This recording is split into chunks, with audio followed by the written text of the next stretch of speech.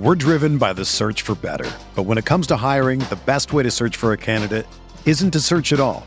Don't search, match with Indeed.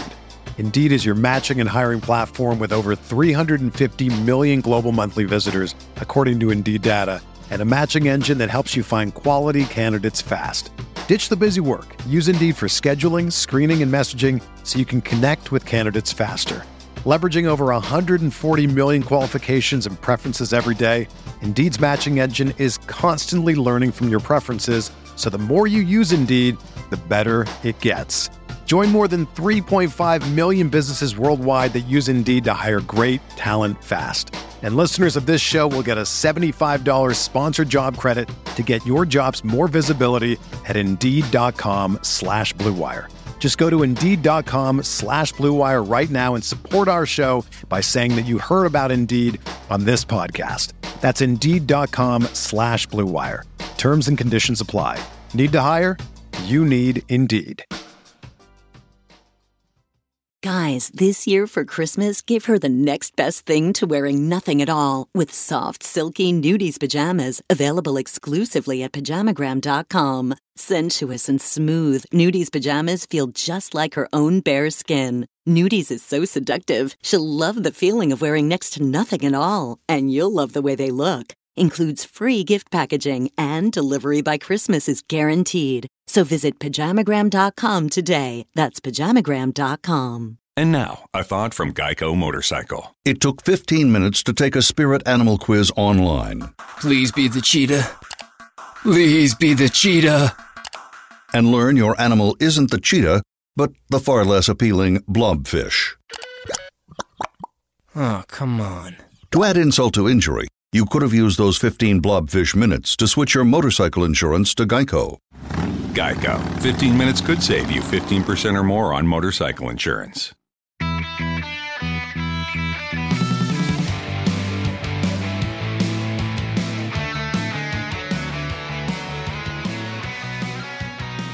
Welcome to the Barcelona Podcast, episode 130, Unmissable Opinions, brought to you by the most influential voices in the FC Barcelona community. I'm Dan Hilton, and my guest this week is no stranger to the podcast game, one half of the Churros y Tacticas podcast. It's Diego Lorin, better known by some as D-Spot on YouTube, Twitter, and a ton of other places. Diego, it's a surprise it's taken me this long to have you on the show, but I'm glad you're finally here. Hey, man, likewise. I'm happy to be on. I've been following you guys for a long time, and was wondering when I was going to get that special invitation to join you guys on this excellent podcast that you guys have produced over these years. And the reason it might be a surprise, can you just, I guess, give a little introduction of yourself, not just from the Churros y Tacticas podcast, but what your role kind of is in the Barcelona community and how you got here? Yeah, sure. Well, I mean, my background, I'm half Dutch and half Spanish. My mother is Catalana from Barcelona, born and raised. That's why I live now as well. It's been 4 years that I came back to the motherland. Born in Holland, as I said, that's from my father's side, and I've been a Barça socio since a good, 18, 19 years. Pretty much became a Barça fan through family obligations. I'll never forget the day my grandfather sat me in front of the TV. This is my Spanish grandfather, and pointed at the TV screen and said, ¿Sabes quién es este hombre? Do you know who this guy is? And I looked at him and I answered quite obvious, said, well, that's Johan Cruyff. And he said, exactly. And he said, just like your father, he is Dutch. And because, he's the Barça coach, this is 1992 we're talking about. I was about 9 years old. He said, because your mother's Catalana and your father's Dutch, you have to promise me to be a Barça supporter. So I've been a Barça supporter ever since, a socio a little bit after that. And life is funny, Dan. Life is funny. It's I've never really known my place in this working world, in this professional world, until only 2 years ago. I'm now 37, and 2 years ago, at the ripe age of 35, I really found my passion, and or I should say, my place in this world. And I had been working as a marketing consultant for 9 years, and doing the job heartlessly, if I can put it quite bluntly. I was quite miserable in my day-to-day jobs, which was just executing marketing strategies, marketing plans. And it was 2 years ago where I decided to make a drastic change, which was not necessarily easy to do. I was married, or I'm married now as well, but I was married then, and we just had our son born. But I had a very open and honest conversation with my wife and said, look, I want to make a change. And at that point, I was very clear what I wanted to do. And I started out by opening my YouTube channel, or launching a YouTube channel, I should say, which was D-Spot, and just started going to the stadium. I felt that I was in a privileged position geographically, but also given, my language skills, the knowledge of Spanish, English, etc. So I felt that I could deliver Barca news in this case from the spot, hence the name D-Spot, directly. And so I started to do interviews with fans outside the stadium, trying to get a hold of journalists, etc. And long story short, then, 2 years later, I'm now in a very privileged position and also very blessed position to be co-hosting a program on television called Viva La Liga on Thursdays. Don't know if you're familiar with that. It's basically a La Liga show where we talk about all things Spanish football. And Semar Hunter is the host there, but I'm the reporter, so the field reporter, and I get to also co-host it, interviewing several guests. On Thursdays, I do other work for other shows, whether it's transcribing press conferences or doing voiceover work for another La Liga show called La Liga Zap, script writing. Of course, the podcast you mentioned, Churros y Tácticas, which I do with my colleague Kian Sobani. And quite many other things. Recently, about 4 months ago, I got a call from the club itself, Football Club Barcelona, to take part in this new project of theirs, which is called Barca Live Match Center, where they film us from the Barca studios, and we basically discuss the game. We do live match commentating.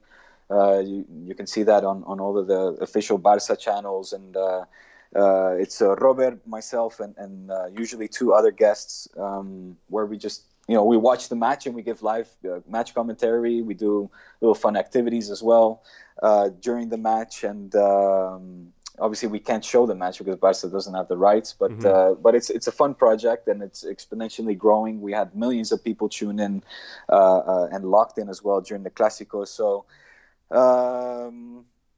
Yeah, man. I of course I work for Barça Blaugranes as well. I write for them, do articles there on a weekly or every 2 week basis. And on D-Spot itself, I've had to take a little bit of a backseat to my YouTube channel, unfortunately, just work, because of time. Yeah, of course. It makes a lot of sense. Yeah. If the one person who didn't believe that some of my guests are credentialed, I think they believe you now, and you also answered I always wrap the show up with asking where else can people find you, but it looks like we might not have to do that today, because you can see that Diego is a lot of different places, particularly if you're in Spain. You can check him out a lot, and still waiting on the expansion of what I can find on TV and what they put online as well. But there's plenty of Diego, and we've got Diego now for this show as well. As let's get started. Today's La Gran Pregunta: who is Barcelona's most underrated player? And one of the good reasons that Diego is on this show today is, again, because he is one half of a podcast with a Real Madrid supporter on his show. And part of that dilemma is that Diego has just done all this winning in the last week, and it probably has created not necessarily a little bit of an awkward situation, but it seems that Barcelona have not only taken the upper hand, but they've taken the upper hand without the use, if you will, in the last week of Lionel Messi. So that's why we're asking today, who's Barcelona's most underrated player? And I guess we can do this through the scope of the last two Clásicos from the week, but a more of a broader picture of all season long and just knowing what a lot of these guys are capable of. Let's start with the most recent El Clásico, Diego, and we'll give our picks at the end, but let's break through some of the possibilities. For me, the man of the match for El Clásico was Ivan Rakitic, and the reason I start here is because I think not only is he the most polarizing member of FC Barcelona for we'll call them the FC Barcelona social media community, but Rakitic does his job, I think, better than everybody else. There's such a connection now tying him together in that narrative with Ernesto Valverde that because Rakitic is, we'll say, the perfect player for the way Valverde plays, it seems that there is a bias that well, Rakitic is only useful. It's an if-then kind of clause, if you know what I'm saying, where, if Valverde is the coach, then Rakitic is at his best and the most useful. But he's also been good under Enrique, and it's surprised that he's been here for almost half a decade, and yet people are still kind of questioning whether or not he fits in all of Barcelona. I think if you're underrated by your own fans, I think that makes you a pretty underrated player. So I find this topic very interesting, Dan, and I almost got, there's a Spanish word which you talk about churros y tácticas. We literally just finished recording this week's pod, and I bring it up because the word I used was ventajista, and I said I'm sure the English equivalent will come up, and I still haven't found it. It still hasn't hit my brain.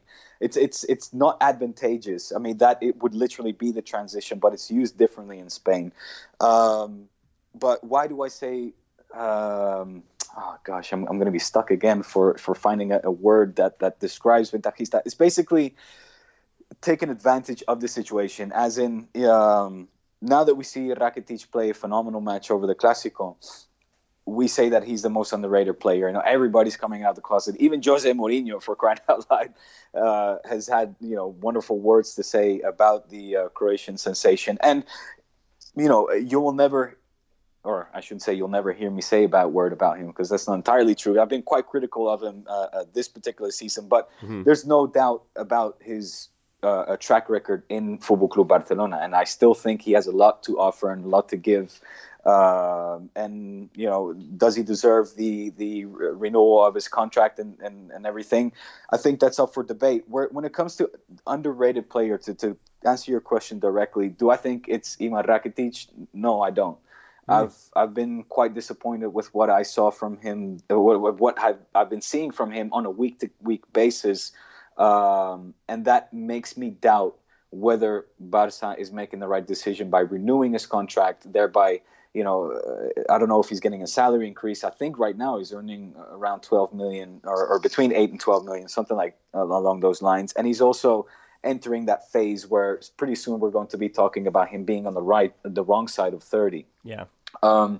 So my worry is, the long term. I have no, again, I'm going to repeat myself here. There's no doubt that he's a phenomenal player, that he can still give a lot to Barca. My worry is, in the long term, will he stop the progression of other players?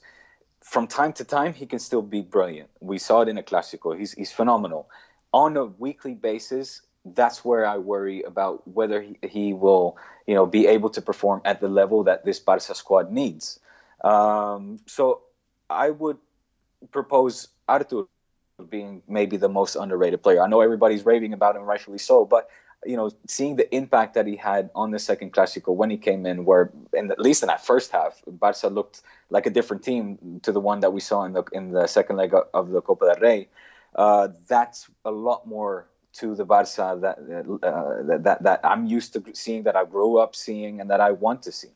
Well, it seems like before I let you stick on Artur, we'll revisit your concrete pick at the end, but I want to go back to the back line for a bit. That this last month, Barcelona, it was this dreaded month, this nightmare month with the schedule, and Barcelona wind up not losing any match. They drop a few points, but look at the league table, it winds up not really mattering in the long run. They're still in every competition. They've been the final of the Copa del Rey, and they need one goal against Lyon. But the bigger number for me, as far as underrating players on Barcelona, is that 0 that's still working in Barcelona's favor against Lyon. And a lot of that is due to not only the form of Gerard Piqué, but then the, we'll say, under-the-radar signing of Clement Lenglet, who is, unlike Piqué and Umtiti, he is a reactive defender, and there is a worry that those kind of guys, the Javier Mascherano's, don't necessarily fit or don't necessarily give a lot of confidence to Kool-Aid's, and yet he's fit in like a glove. I've said it's been brave defending from him a lot of the time, and he's had very, very few poor performances, if you will. Most of his are exactly what we've come to expect, which I think is in the same line or same vein as Artur. It's what makes them underrated, because we now have a baseline floor, an expectation for what they're going to give us, and that expectation of performance is already pretty high. And I think a similar thing can be said of, Marc-Andre ter Stegen, where we now expect him to be a top two, not a top, but a top 1-2, goalie in the world, and we almost expect the 1-2 saves. It's a given now, right? And Kevin Williams has even said in a lot in pundits, and there's actually a really good piece by unfortunately the name escapes me, but in The Athletic about Marc-Andre ter Stegen because of his height.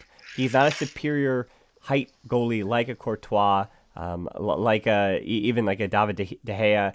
They're much taller than ter Stegen, so ter Stegen has to get his timing perfectly, and that's what makes his acrobatic saves and his cat-like reflexes so impressive, because his timing has got to be picture perfect. And I think we almost, because he's in net and because he's not a part of these goal-scoring barrages that Barcelona are capable of, we do kind of forget him as well. And then Jordi Alba, you talked about over 30, he's got that new contract, and so maybe that new contract kind of takes him out of the running for this underrated thing, but he's been... and I think people recognize, though, I don't know if you can count him underrated as well, because he's been kind of the consensus best left back in Spain, maybe the best left back in a major league this season. He's been that good and that important to the side. Yeah, or you can even argue the best left back that Spain or Barca has ever had in their history. Yeah, I guess I threw a lot at you, but there's how do you a lot pick in what you said? Yeah, but how do you pick through the defense, and how do you pick through which players might be underrated, or which ones do you think we fully understand their role? I'll tell you what, I think in the cases of Marc ter Stegen and Jordi Alba, the word underrated cannot be attributed to them. I think they've been getting the recognition that they rightfully deserve, as well as Piqué. He's been outstanding this season and had stellar performances in key phases of matches and important ones at that. Lenglet, though, that's a very interesting pick, and I think you're right. For the longest of times, he's been flying under the radar, just quietly going about his business, doing his job. And even I remember quite recently an article I wrote about the long term, about the future of Barca, where I even gave a prediction as to what I suspect the lineup will be next season, and I put Lenglet ahead of Umtiti, and I got a lot of backlash for it. But right now, I think that is a valid question. How Umtiti will return to the squad is yet to be seen. Maybe we'll see it, next weekend against Rayo Vallecano. But let's also not forget that Umtiti, before suffering that detrimental injury, he had some serious dips in his performances. He had some very, very questionable nights that led to either Barca suffering a defeat. I'm thinking the night at Roma as well, for example. And the question now has to be asked, with 100% healthy Umtiti, does he automatically go back into that starting lineup, or should it be Lenglet? And right now, my pick will be Lenglet, because he has been phenomenal. Everything you just described was 100% accurate. He sacrifices his entire body for the team. I wonder how many costillas, how many ribs he still has left over, because he got a couple of good ones knocked against him there, against his rib cage. And he's been flawless. He's adjusted and adapted to this club, the playing style according to Valverde's wishes, just flawlessly, and that would be a very good pick, Dan, in terms of underrated player, certainly. Well, we've got some listener questions on that as well. And before we get to La Ronda, I think I have to ask you, is there anybody you think I missed on this list of players that you would consider underrated for Barcelona at the moment? I don't know. You heard this guy, Leo Messi? No, I'm just kidding, of course. I think you're not wrong, though, about the fact that I think there are times when it's the funny thing about a friend of the show and John Driscoll on their what used to be La Liga Weekly podcast, Eltel and John's podcast. He is a candidate for the La Liga Player of the Week every single week, and that's what kind of does make him underrated. That it's I think as a journalist, and this, you so want to talk about someone else, and you want to make it more about than just that this quiet little Argentine man shows up, dominates the opposition, and then goes home to this loving family. And there's so little there that he just shows up, does his job, and goes home. And everyone's we're all craving a narrative, and we want something else, but he just doesn't have the personality for that. So if you want to talk about someone else, you're going to have to talk about them in the shadow of Messi. And that's kind of what does make him, in a sense, underrated, because every other story that's not about him in the times when he's dominating winds up, the narrative creates, and I know we've talked about the politics of the Ballon d'Or before, but that's why he winds up being fifth in the Ballon d'Or voting. Exactly. Yeah. I brought it up jokingly, of course, but you make it 100% fair point in bringing this up and saying that, we almost, we talked about taking actuaciones, taking certain players or their performances for granted, and Leo Messi is certainly up there. I mean, it's a scandalous affair that he was voted fifth in the Ballon d'Or race, and being maximum goal scorer, assist giver, shots taker, winner of dobletes time and time again, and then it comes down to a couple of games in the World Cup or several games in Champions League that then determines to the majority audience to decide who wins that Ballon d'Or, and therefore he could be argued to be an underrated player. But I'll stick to my guns and say that Artur. I mean, a lot has been said about him, but I think I was craving for him to join that team again, to get some control back into that midfield. And I think when he did in that second Clásico in La Liga, when he was out there on the pitch in that first half, we just saw a little bit of what me personally at least want to see more of this team. And I feel like not a lot has been talked about that. So I'll go and say Artur.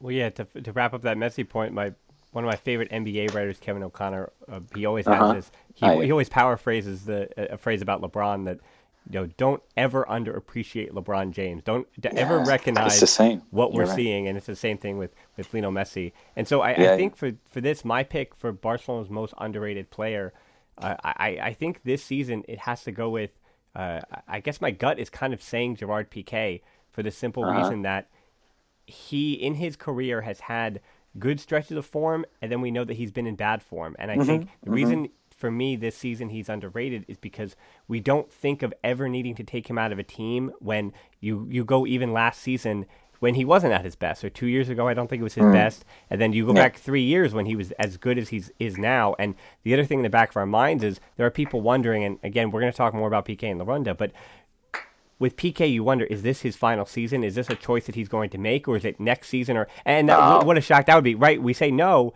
but then in the same respect, Piqué, of those post-30 guys, the core of that team, right, between Busquets, Messi, Alba, and Piqué, we'll say, those four, who's closest to hanging it up? And Gerard Piqué is always the answer, right? He's always the one closest to. We think that he'll call it quits earlier than the rest. Simply because it's kind of comments that he's made and the personality and all that is. But clearly, based on form and what he's been capable of this season, it doesn't look like he needs to be doing that or thinking about that very soon. But he is post-30 as well.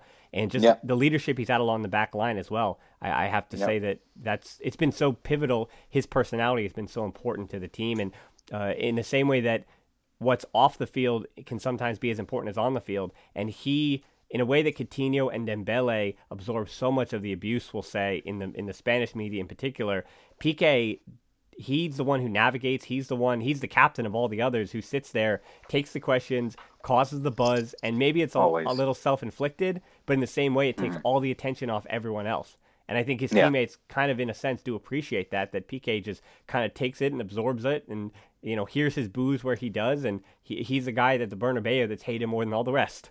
Absolutely, and let's go one step further. I mean, he even feeds off of that. He wants that, so he looks for that kind of responsibility and reaction from the crowd, and it drives his motivation. So 100% accurate there. I mean, I agree with those points you make for sure. So those are our picks, and I think as you heard, now, Diego, you had much more conviction with your Artur one than me, and that one's hard to deny as well. I think the reason I almost didn't put him in that category was because of the recent injury, and he has missed a portion of the most important month of the season. But certainly if we revisit this in a few weeks or months, depending on the way Artur and his role in the next coming weeks when the matches will say truly, truly matter, I think we can all change our tune. It's going to depend on how the team ends the season. But let's not waste any more time. Time for La Ronda. It's been a few weeks since we had some listener questions, and James on our closed Facebook group, where we'll have a link to that at the end in the description. James had said that they've missed the listener questions, and we've miss you guys as well. It's just depending on guests and schedules and all those things. But we're back, and we have so many of them, Diego. So we're going to have to not only keep these brief, but keep it moving, and I'll try to do my best with that. So let's start with a question from Armin. And I guess he says, my opinion or the podcast's opinion changed about Valverde being the coach next year. And this came a few weeks ago when I had said that I thought that based on everything that was happening, not results-based, but just based on the way Valverde and the way that Barcelona managing this side takes so much out of you. I think there was a belief that someone else was going to come in. It seemed to be the narrative. But since that time, he has since renewed. And it seems that because he's still operating in all three competitions, it's hard to imagine that a guy who's renewed, if he were to, say, win a double, and not the domestic double even, but if, let's say, he wins Champions League and Copa del Rey, and yet Copa del Rey and La Liga seem the most possible. But you know what I'm saying? If he winds up winning 2 or 3 cups and he renewed, it's hard to say that he won't be back. So I think results have kind of changed the tune more than my opinion of the manager. Yeah, but I'm curious to know your personal preference here, if you would like him to stay or not. I think it has to do with his vision for the team, and I think I could be easily convinced, right? If there is some major overhaul that could be expected in the squad next season, we know how much he obviously utilizes and uses Rakitic, but my question is he a manager that is going to change with his squad? Because I think the point here is that with the squad being the way it is, a little older, we'll say, a little longer in the tooth, he is the right manager for the squad of players he has. They love him. He's playing an experienced game, and I mean the way he goes out with the same players based on the expectations of those players. Now, if you wind up saying, well, we've got to give Puig a lot of more minutes, Alenya, De Jong, and he winds up then creating a system around and building around, we'll call a new core, or he winds up, if that makes sense, he winds up managing to the squad 100%. Instead of in trying to inflict his own. I mean, we're seeing all over, particularly in Europe. I mean, in England with Sarri ball and all those different things. When managers come in and they don't manage their squad, but they manage based on their own pedigree, that winds up having problems. So I'm wondering if he's able to chameleon his way with a squad with some major turnover, particularly in the midfield, then, I mean, why not, right? But if it looks like within 2 or 3 months next year that for some reason he's trying to do his old Valverde things with a squad that doesn't fit what he's trying to do, well, then there's a different discussion then. Well, it's exactly that, and I'm very curious. I think you gave a very good answer, and one that mirror at least my beliefs, because that is yet what is to be seen is how does Valverde, or can Valverde, nurture and bring up the younger generation, and because it's crucial. It's now is the time. You mentioned, the core players there along the lines of Piqué, Rakitic, Busquets, etc.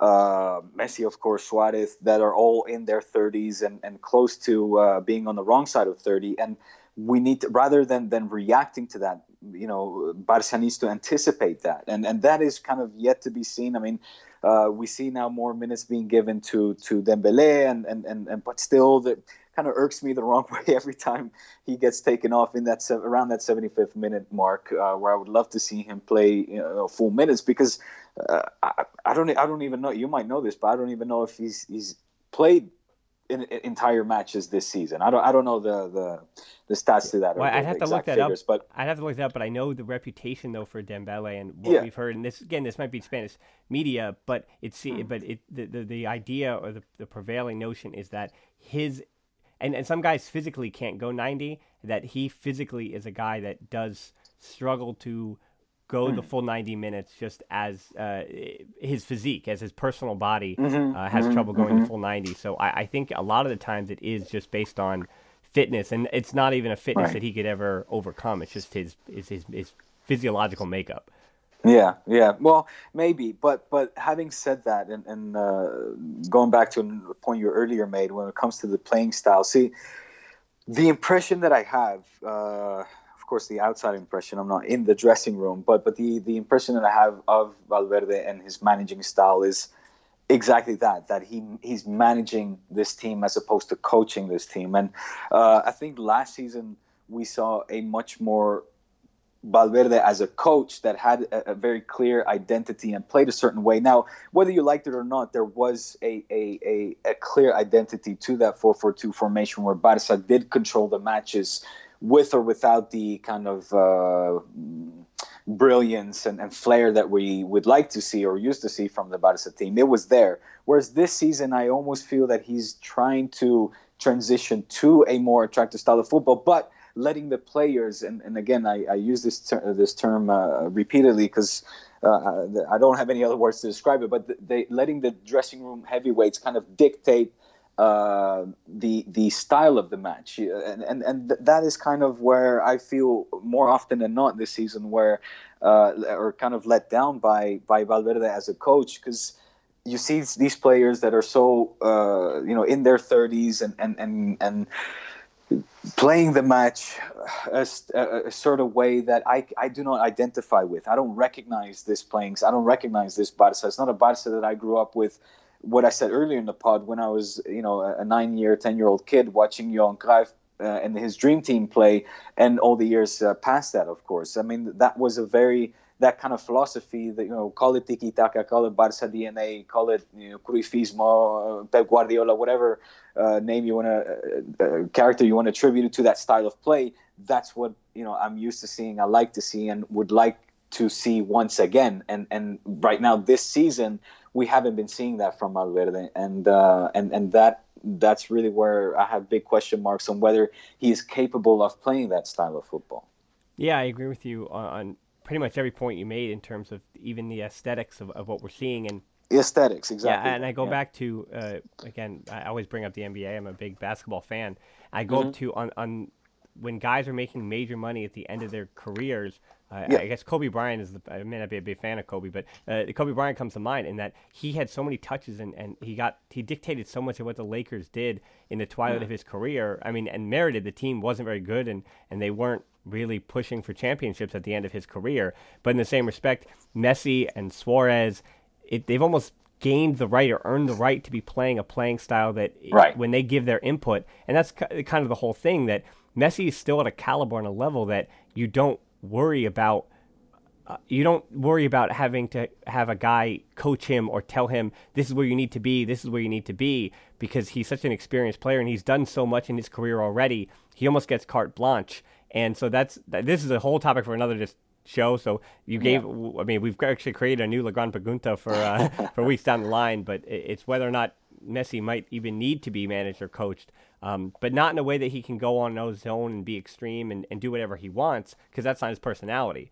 But it's where does he fit as a cog in his system, and does he need to be, or can you just say, Messi, this is the baseline, what I need you to do, and everything else is just whatever you want to do. It's not a matter of I'm making you or giving you or saying it's all on you, but saying you can do whatever, take responsibility. And Ellie actually asked about Messi, what is going on with Messi at the moment, though. So this might all be we'll say a negative point if he is, or he might have an injury to a groin or hamstring, whatever it may be. Should he be rested now for a few weeks? Well, not for Lyon, but for the other matches, we'll say. Yeah. I mean, exactly. Of course. Well, ideally, we would like to see Messi maybe rest a little bit more, take a couple of minutes where he, sits it out or comes in a little bit later. And I think he knows that. What I will say is that maybe it was also a good thing to see that there is not as much Messi dependencia as a lot of culés or football fans think there is in this Barcelona side. I mean, let's exaggerate this point a little bit and make the conclusion that Barca managed to beat Real Madrid in almost all of the Clásicos, with the exception of that 1-1 in the first leg of the Copa del Rey match, but all of the Clásicos without Messi. Yep. The first one, he wasn't there. The second one, he came on late. And in the final two, he wasn't the Leo Messi that we are used to seeing. So, but in terms of what's going on with Messi, I mean, it's a long season. He's also in his latter years of the footballing career. And I think, there's no shame into admitting that also the style of football that he plays, that it's a lot of bursts.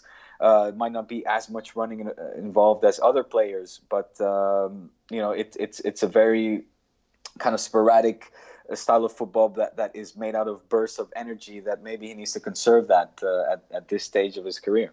Yeah, I mean, I would say that years down the line, that 1-0 El Clasico, and this might be recency bias, but the 1-0 Clasico that we just finished, when you go back and say what kind of manager was Valverde or what kind of team was Barcelona, that's the match I'm going to show them. That was one of the most successful and comprehensive 1-0 victories that I've seen of late. In truth, that they beat Valladolid 1-0 as well. But just look at the difference between a 1-0 scoreline and a 1-0 scoreline, and what that meant, and that was because Messi wasn't dominating, and the rest of the team showed their strength in that. So let's speed this up a little bit. I've got some and/ors or yes/no questions for you, so we're going to keep these brief here. Charlie, we'll start with him. Charlie Barca, of course, friend of the pod. Will Rakitic have another season at Camp Nou? Yes or no, Diego? 100%. Yes. I think you're going to have one more of him as well. Victor, will Rakitic and Suarez's performance in big matches change the perception of bashing fans on social media? No, Diego, the internet is broken. Yeah, I'm going to agree with you on that one. We have no Discord. James, who do we keep, Rakitic or Vidal? I think we both kind of answered this. I think it's Rakitic, and while Vidal does have 1 year left on his deal, I think he's done such a great job in 1 year. There's nothing knocking. Yeah, you can do that without knocking either player to have to pick one, but I think it's going to be Rakitic that's going to be kept, and if somebody has to make way for De Jong, whoever it may be, it'll be Vidal. He'll have a next chapter on his what has become a little bit of a mercenary journey. Yeah, no, there's absolutely no doubt about it. I mean, we answered it before, Rakitic having another season, so even Rakitic once more, Dan, for sure. Mutaz asks, who's worth more on the market, Gareth Bale or Felipe Coutinho? This one, I like this one. That's a good one. Dan. Yeah, right. I'm gonna go with Coutinho, given his age. I'll go with Coutinho. Yep, I would agree with that. I think the potential that Coutinho has, you can kind of blame it on the Barcelona effect, that some guys just, whether it's mentally or they just don't fit in with Messi, which is fair, that he is still going to be able to worth. I mean, Gareth Bale's, he has plenty of room to roam, and him and Toni Kroos did not have very inspiring performances in that second El Clasico. They were nowhere to be found. Ted, will we see the 4-2-1-3 again with Messi, Coutinho, Suarez, and Dembele together? What do you think?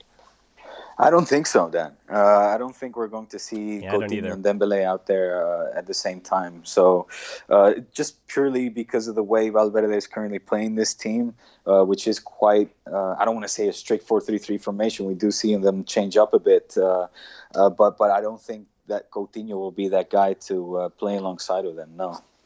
All right, the last three here.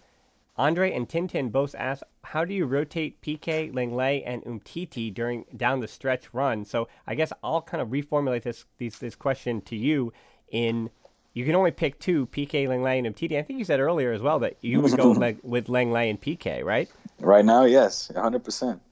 But I think Umtiti, there are still, he still has very much a role to play. And this is one of those where you kind of damned if you do, damned if you don't, where you can't get it wrong. Let's put it that way. You pick two, and I think you're okay. You can breathe easy knowing that two of the three are at the back line. But yes, the combination of Lenglet and Umtiti, the only question there is they're both left-footed. But again, I think that matters when you're playing certain systems and there's a certain quality of player. But you're talking about world-class defenders. I'm not that worried which foot the front foot is on. Let's put it that way. I'll quickly just try to make your head spin a little bit more, Dan, and add the name of De Ligt in there. Can you imagine if he joins the squad next upcoming season? What do you do then? Well, as I promised when De Jong signed, that I was going to take a break from putting my heart anywhere when it wasn't within the Camp Nou. And if they're not already signed, then I just got to stay focused. Got to stay focused on the season. You're doing good. You're doing very good. I'll worry about De Ligt when we're starved for content over the summertime. Right. But we got two more here.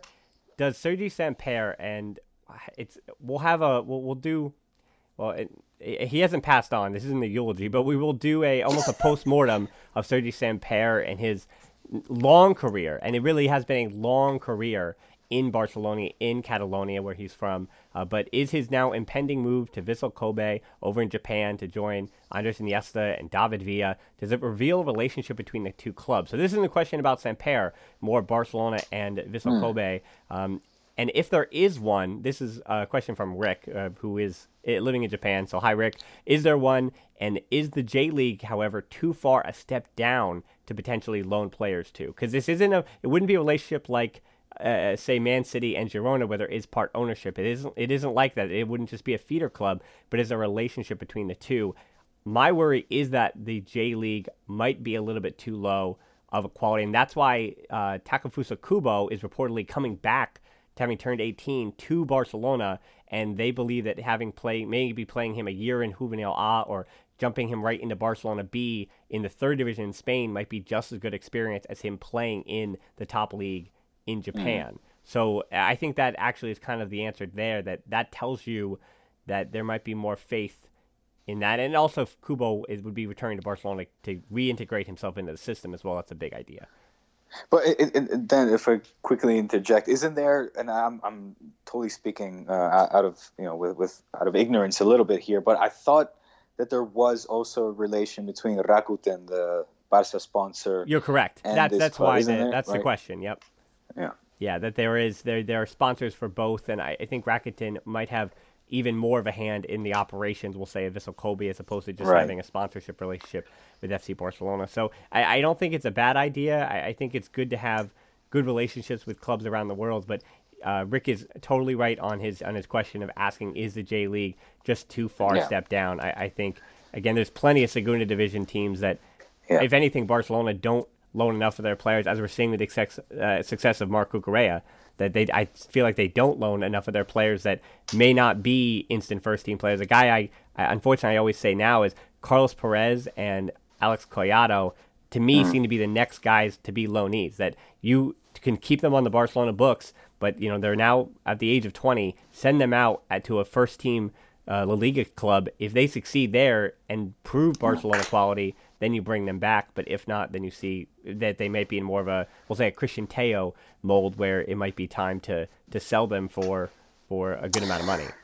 My worry with that, Dan, is that I struggle. I mean, you mentioned Cucurella, and he might be the only one that you could consider a success case. I can, for the life of me, That's true. We've done this on Churros y Tácticas, for the life of me, think of a successful loan spell of a Barca player at another squad, to then, and by that I mean returning to Barca and being successful at the club. Yeah, and I wonder why that is as well.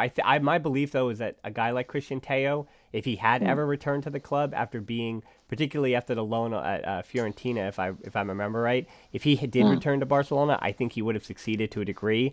I think he would just, after that second loan, had put himself at a level that he should have been a starter for most clubs in the world, or he should have been playing a big role in a lot of clubs in the way that he does for Real Betis. And even then, he still winds up being a super sub a lot of times for Keke Setien. But he has a particular role and deserves time and deserves minutes that he may never got at Barcelona just due to the makeup of their squad. I mean, even if he came back today, which obviously he's not on the books anymore, but if he came back, he's directly competing with Messi, Dembele, and Coutinho. So, again... And Malcolm. I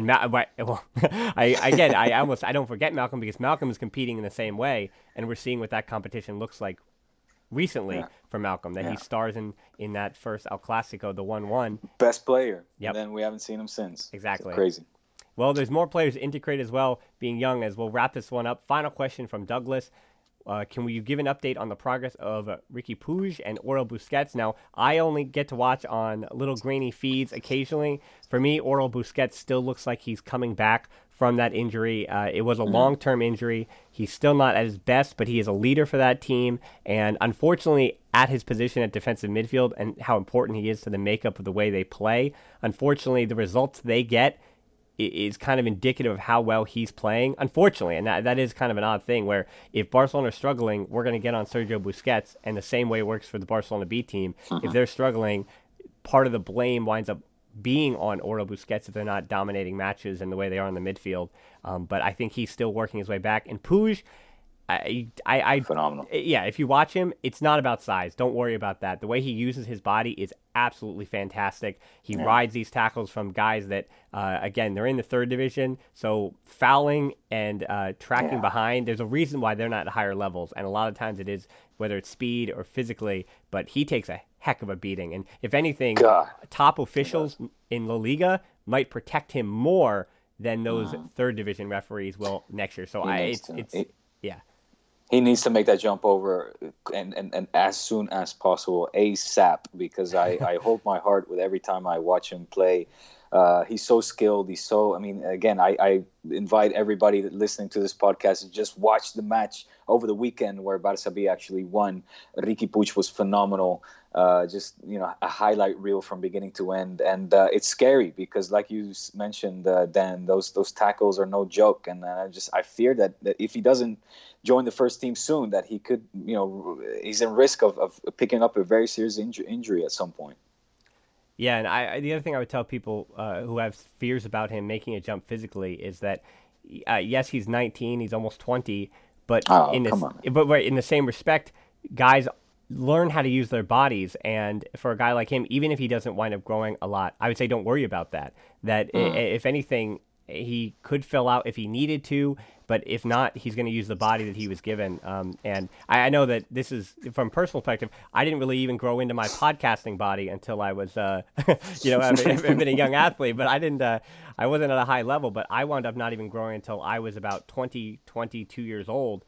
And then in the last, now I'm not a spring chicken anymore, but I've even wound up, being able to gain more muscle in my late 20s than I in recent years, and I've been able to gain more muscle years and years down the line. So you never know how an individual body is going to change, and it depends on certain guys don't need muscle, certain guys do, certain guys you just need to be able to keep players off the ball. And if Andre Iniesta could do that for all those years, if Lionel Messi can do that, don't worry about it. Exactly. Listen, that's where I was going. I think the final conclusion to that is exactly what you just mentioned. If you see guys like Messi, Xavi, Iniesta, even other teams, David Silva, etc. Also when you talk about body stature and age being promoted to the first team, there's your footprint. Those are your examples. That's what you need to look at, and it's time that he makes that step up. Yep, exactly. Well, Diego, I think, not to say you've made a step up, you've almost taken a step down. Again, if people listen to Churros and Tacticas, they find that getting you on the show was nothing short of awesome. It was really a great discussion today. Now, you let people know where people can find you at the start of the show, but if you can, just run through that list of all the different places that people can check you out again. Yes, please. Well, you know what? I'm going to actually plug my social media accounts because I've got embarrassingly little amount of following, despite getting decent exposure, I should say, on TV and other places. But follow me at This Is The Spot. That's D for Diego. So at This Is The Spot.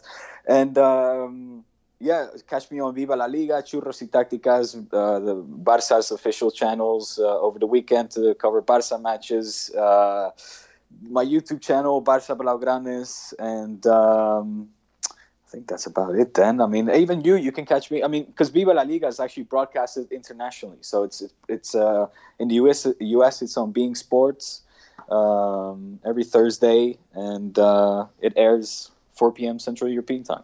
So check it out.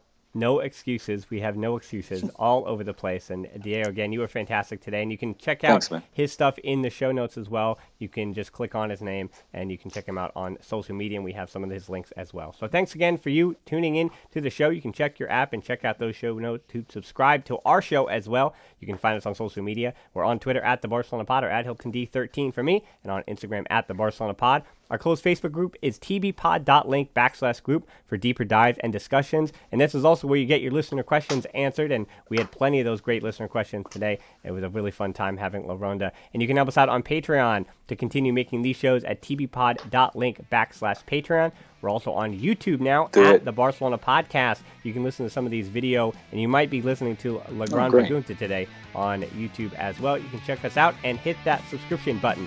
Thanks for listening to the Barcelona Podcast. Until next time, we'll talk to you soon. Forza Barça.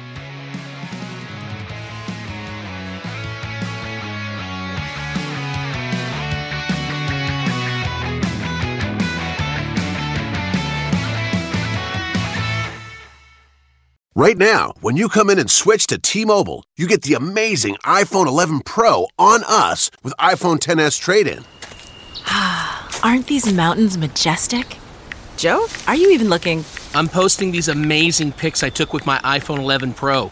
It has 3 cameras. Whoa, those pics are amazing. And you have service too? T-Mobile. Their newest signal goes farther than ever before. Then you can look up whether these are bear tracks, right? Or we could just run. Come to a T-Mobile store today and get iPhone 11 Pro on us with iPhone XS trade-in. And right now, get 4 lines for just $30 a line with AutoPay. Switch today. Contact us if you cancel or credits may stop and full price due, plus taxes and fees via 24 monthly credits for well-qualified customers with qualifying service and finance agreement. 0 down with trade-in plus $31.25 times 24 months. Pre-credit price $999.99. 0% APR while supplies last. At O'Connor Hospital, we've been right here in your own backyard for 140 years. And from our long-standing dedication to our neighbors' health, we've perfected something we call Careology.